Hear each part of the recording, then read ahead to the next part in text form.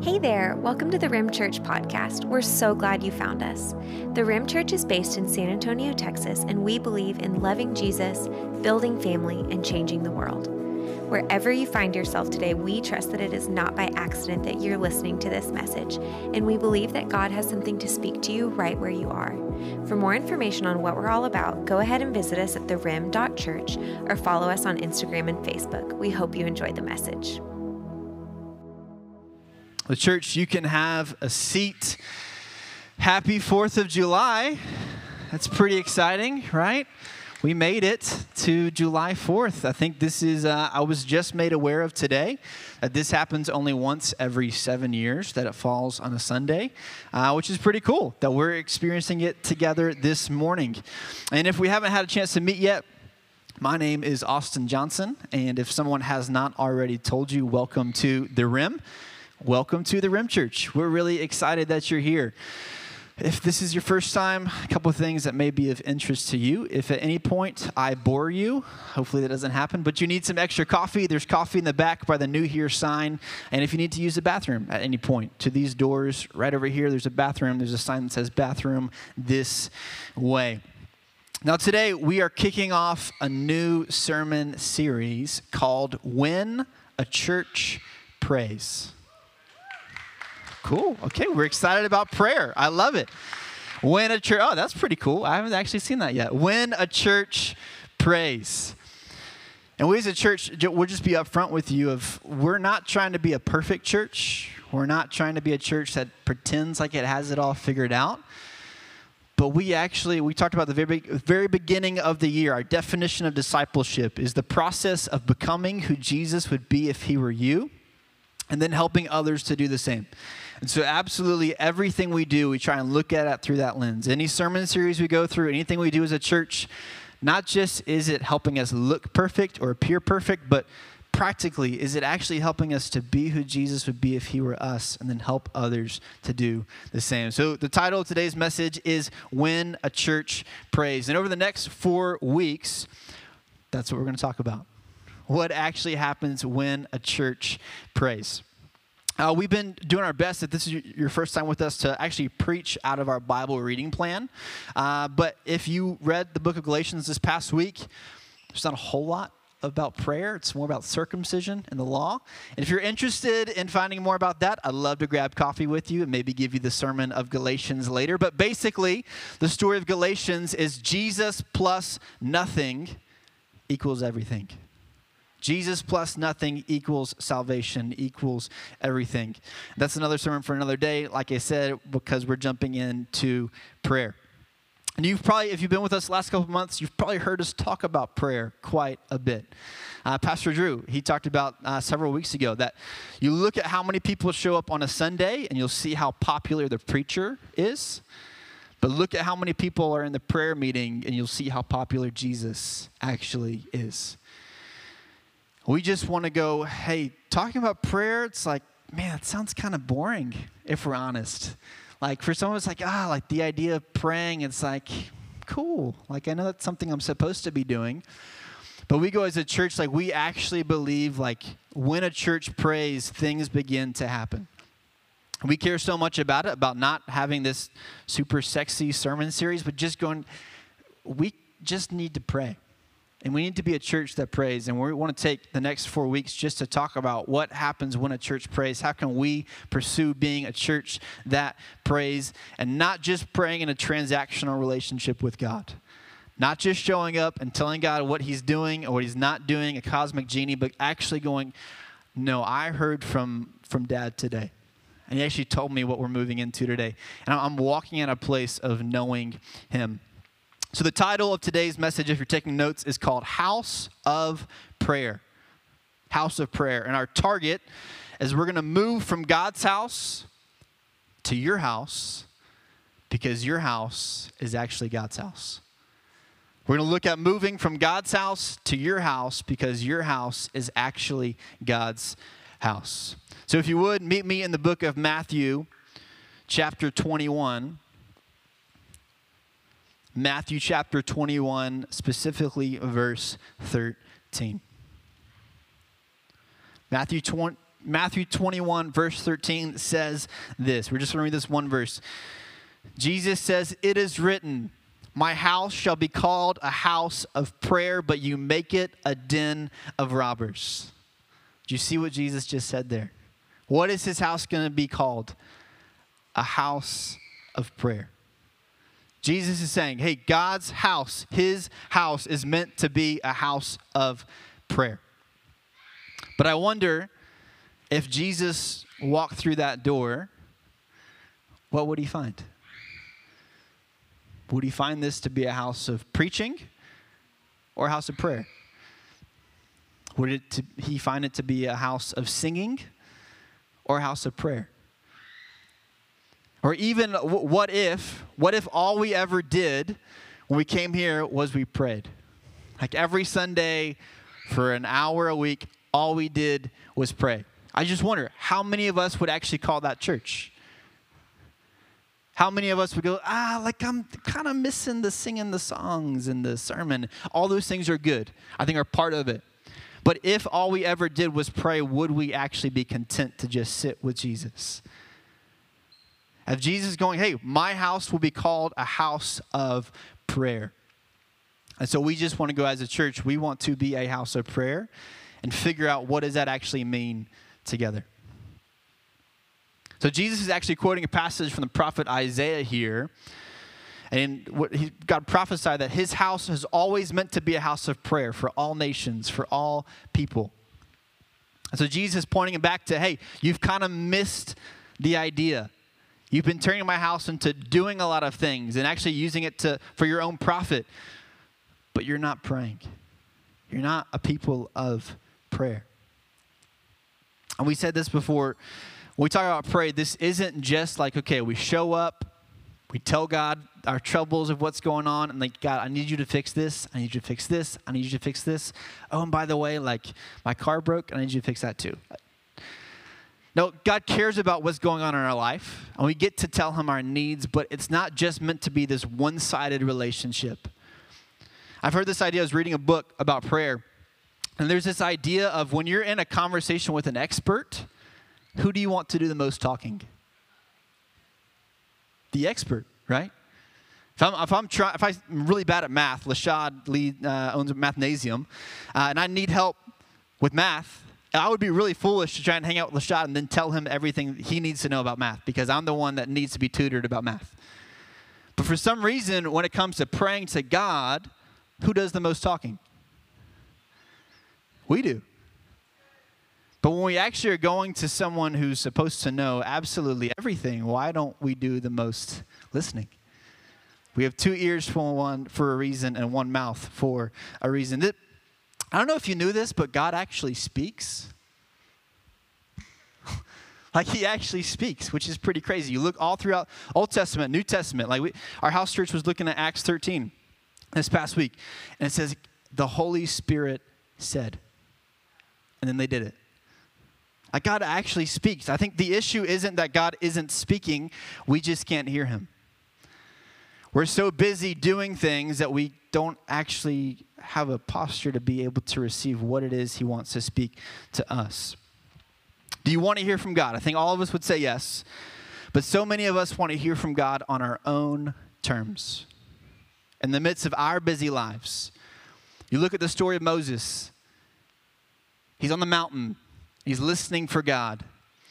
God doesn't come in the fire. He doesn't come in the great wind. He comes in the whisper and in the silence. And so many of us, we want God to show up in the fire because that means we don't have to change anything about our lives. And we still get to be in control. But are we willing to just stop? Maybe be silent. Maybe say no to some things because we actually want to hear God speak because he is speaking. We just can't probably hear him. And that's why we're doing this sermon series. Every great movement of God, any great disciple-making movement, all it really is a prayer and fasting movement with discipleship laid on top of it. So we're not a church that prays. History would say not a whole lot is ever going to happen. And so that's why we're doing this sermon series. Even today, this message is going to be pretty short, relatively speaking, because we want to actually spend extra time praying. It'd be kind of foolish to do a sermon series on prayer and not actually pray together. So God desires his house to be a house of prayer, but not just his house. It's supposed to move to your house. It's supposed to move to your house. Look with me at Acts chapter 2. Actually, I forgot to bring my Bible up here, so let me turn as well to Acts chapter 2.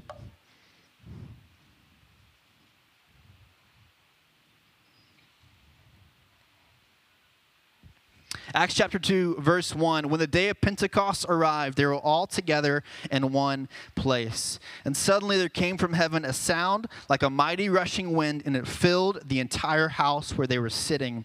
And divided tongues as of fire appeared to them and rested on each one of them. And they were all filled with the Holy Spirit and began to speak in other tongues as the Spirit gave them utterance.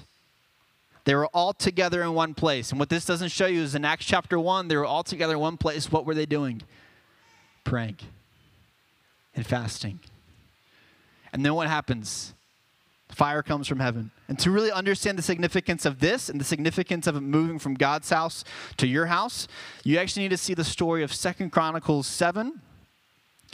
I won't make you go there, but listen to what it says. As soon as Solomon finished his prayer, fire came down from heaven, and it consumed the burnt offering and the sacrifices, and the glory of the Lord filled the temple. In 2 Chronicles chapter 7, Solomon was dedicating the tabernacle. It's a big word. If you've never been in church before, super simple. Tabernacle was the place that God was meant to meet with man. That was his house. So fire came from heaven to symbolize that this was God's house. His presence was there. And actually in 1 Chronicles, I believe it's chapter 26, the same thing happens when King David prays for the land that the tabernacle is going to be on. God's fire came from heaven, symbolizing that this was his place, this was his house, where he was doing something new.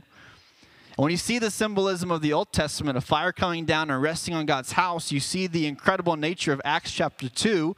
Fire comes down not on a place, but on people. That's the good news of the New Testament. It moves from God's house, and it's moving into your house. God's doing a new thing. We're not just meant to show up to a building once a week that we call the house of God. That's the Old Testament. God's house is no longer confined to just one place. And the fire of Acts 2 is the same symbol that God gave in 2 Chronicles 7, that this is now his house, your house. What started in God's house in the Old Testament moves into your house in the New Testament. So we just need to see, Acts chapter 2, what does that tell us? We don't just come here to pray. We don't just come to a building, to a place to pray and to experience God. It's meant to move from God's house to your house. It's meant to move from God's house to your house because your house is actually God's house. Listen to 1 Corinthians chapter 6, verse 19. Or do you not know that your body is a temple of the Holy Spirit within you, whom you have from God? You are not your own. I'll read it one more time. Do you not know that your body is a temple, tabernacle, of the Holy Spirit within you, whom you have from God? You are not your own. It moves from God's house to your house, but your house is actually God's house. If you've said yes to Jesus, your house isn't your house anymore. Your house, who you are, it actually is now a tabernacle, a place where the presence of God dwells. And Acts chapter 2 symbolizes that. Your house is now God's house. So let me ask you the same question I asked this earlier. If Jesus walked through that door, what would he find in this place? Would he find a house of preaching, house of singing, or house of prayer? Same thing. If Jesus walked into your house, what would he find? Would he find a house of prayer? Of us actually getting in a place of, one, being able to be honest of this isn't just okay, I now, after this today, I have prayer figured out. That's why we're doing a sermon series on prayer, so we can help figure it out together. But it's just being honest that Jesus says his house is meant to be a house of prayer, and us just being honest of going, I don't think it is if we're honest. I don't know how to pray. I don't know how to have a non-transactional relationship with God. But that's what Jesus says his house is. And so we as a church, that's why we're doing this. We really don't care about the opinions of man, but the opinion of God. And if he says his house is a house of prayer, we want to pursue what that means, even if we have absolutely no idea how to do it. But his Spirit does.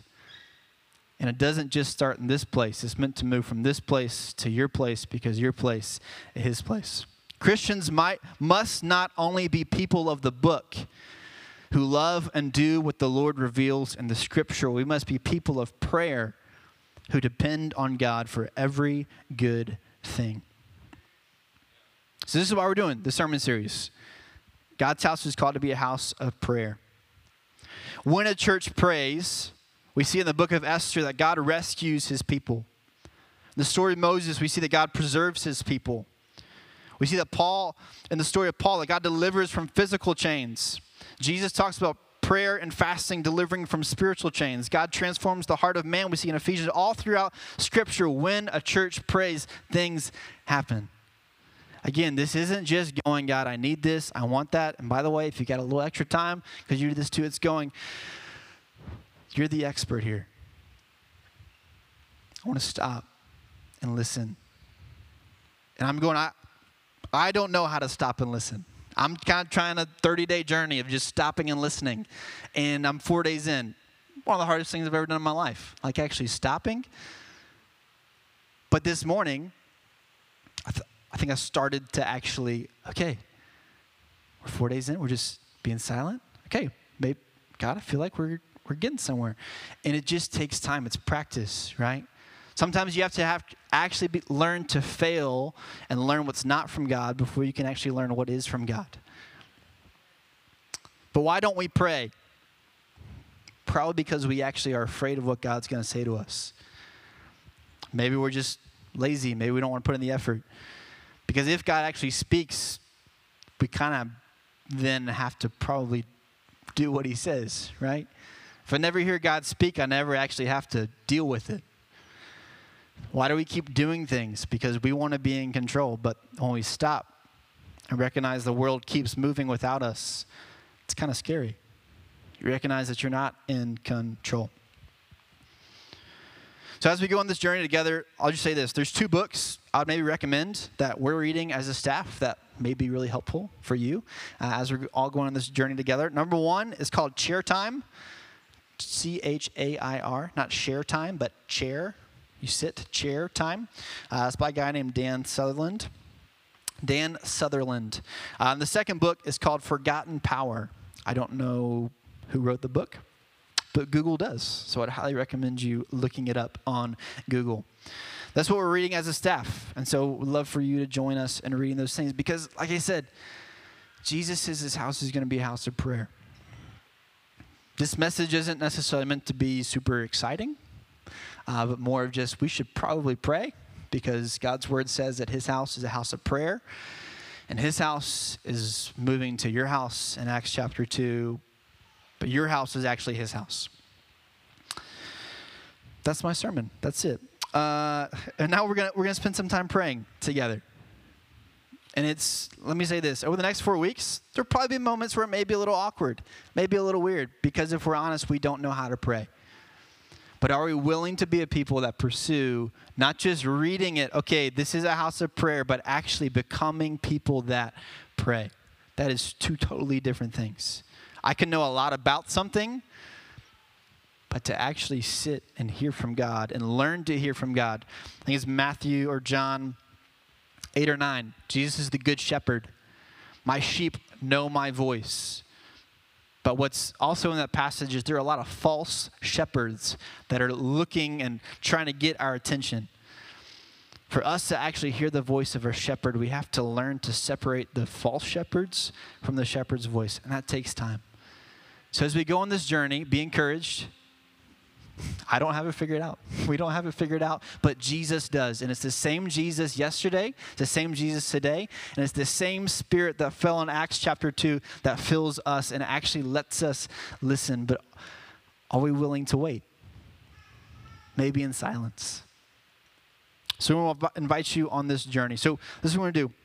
I'll give you 120 seconds just to stop and from the maybe rushed, maybe chaotic things that I just said. But Jesus, what are you saying to me? What are you speaking to me about prayer? Maybe what's keeping me from prayer? What's been preventing me from praying?